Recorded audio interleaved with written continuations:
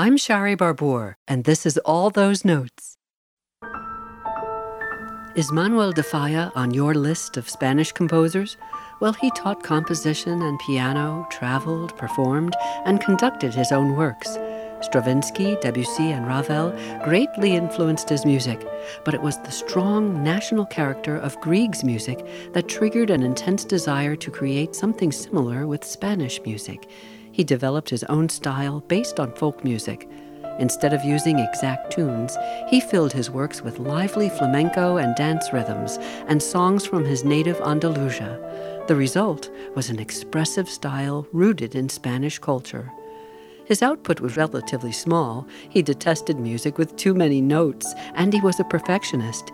Each composition important and of very high quality.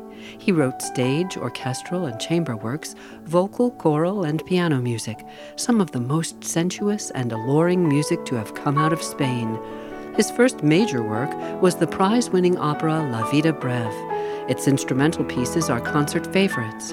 Nights in the Gardens of Spain is a beautiful work for piano and orchestra that depicts the spirit and soul of the country. De Falla is known for his very popular ballets, Love the Magician, with its famous ritual fire dance, The Three-Cornered Hat, one of the great ballets of the 20th century. Orchestral suites from his ballets continue to please audiences. Manuel de Falla won many prizes and awards. He was a strong influence on 20th century Spanish composers, played a key role in organizing festivals to preserve native folk songs, and was featured on Spanish currency. He was one of a group of Spanish composers with global recognition, yet fame, wealth, and accolades meant nothing to him. I'm Shari Barbour with All Those Notes. All Those Notes is a member of the Virginia Audio Collective from WTJU. Visit virginiaaudio.org.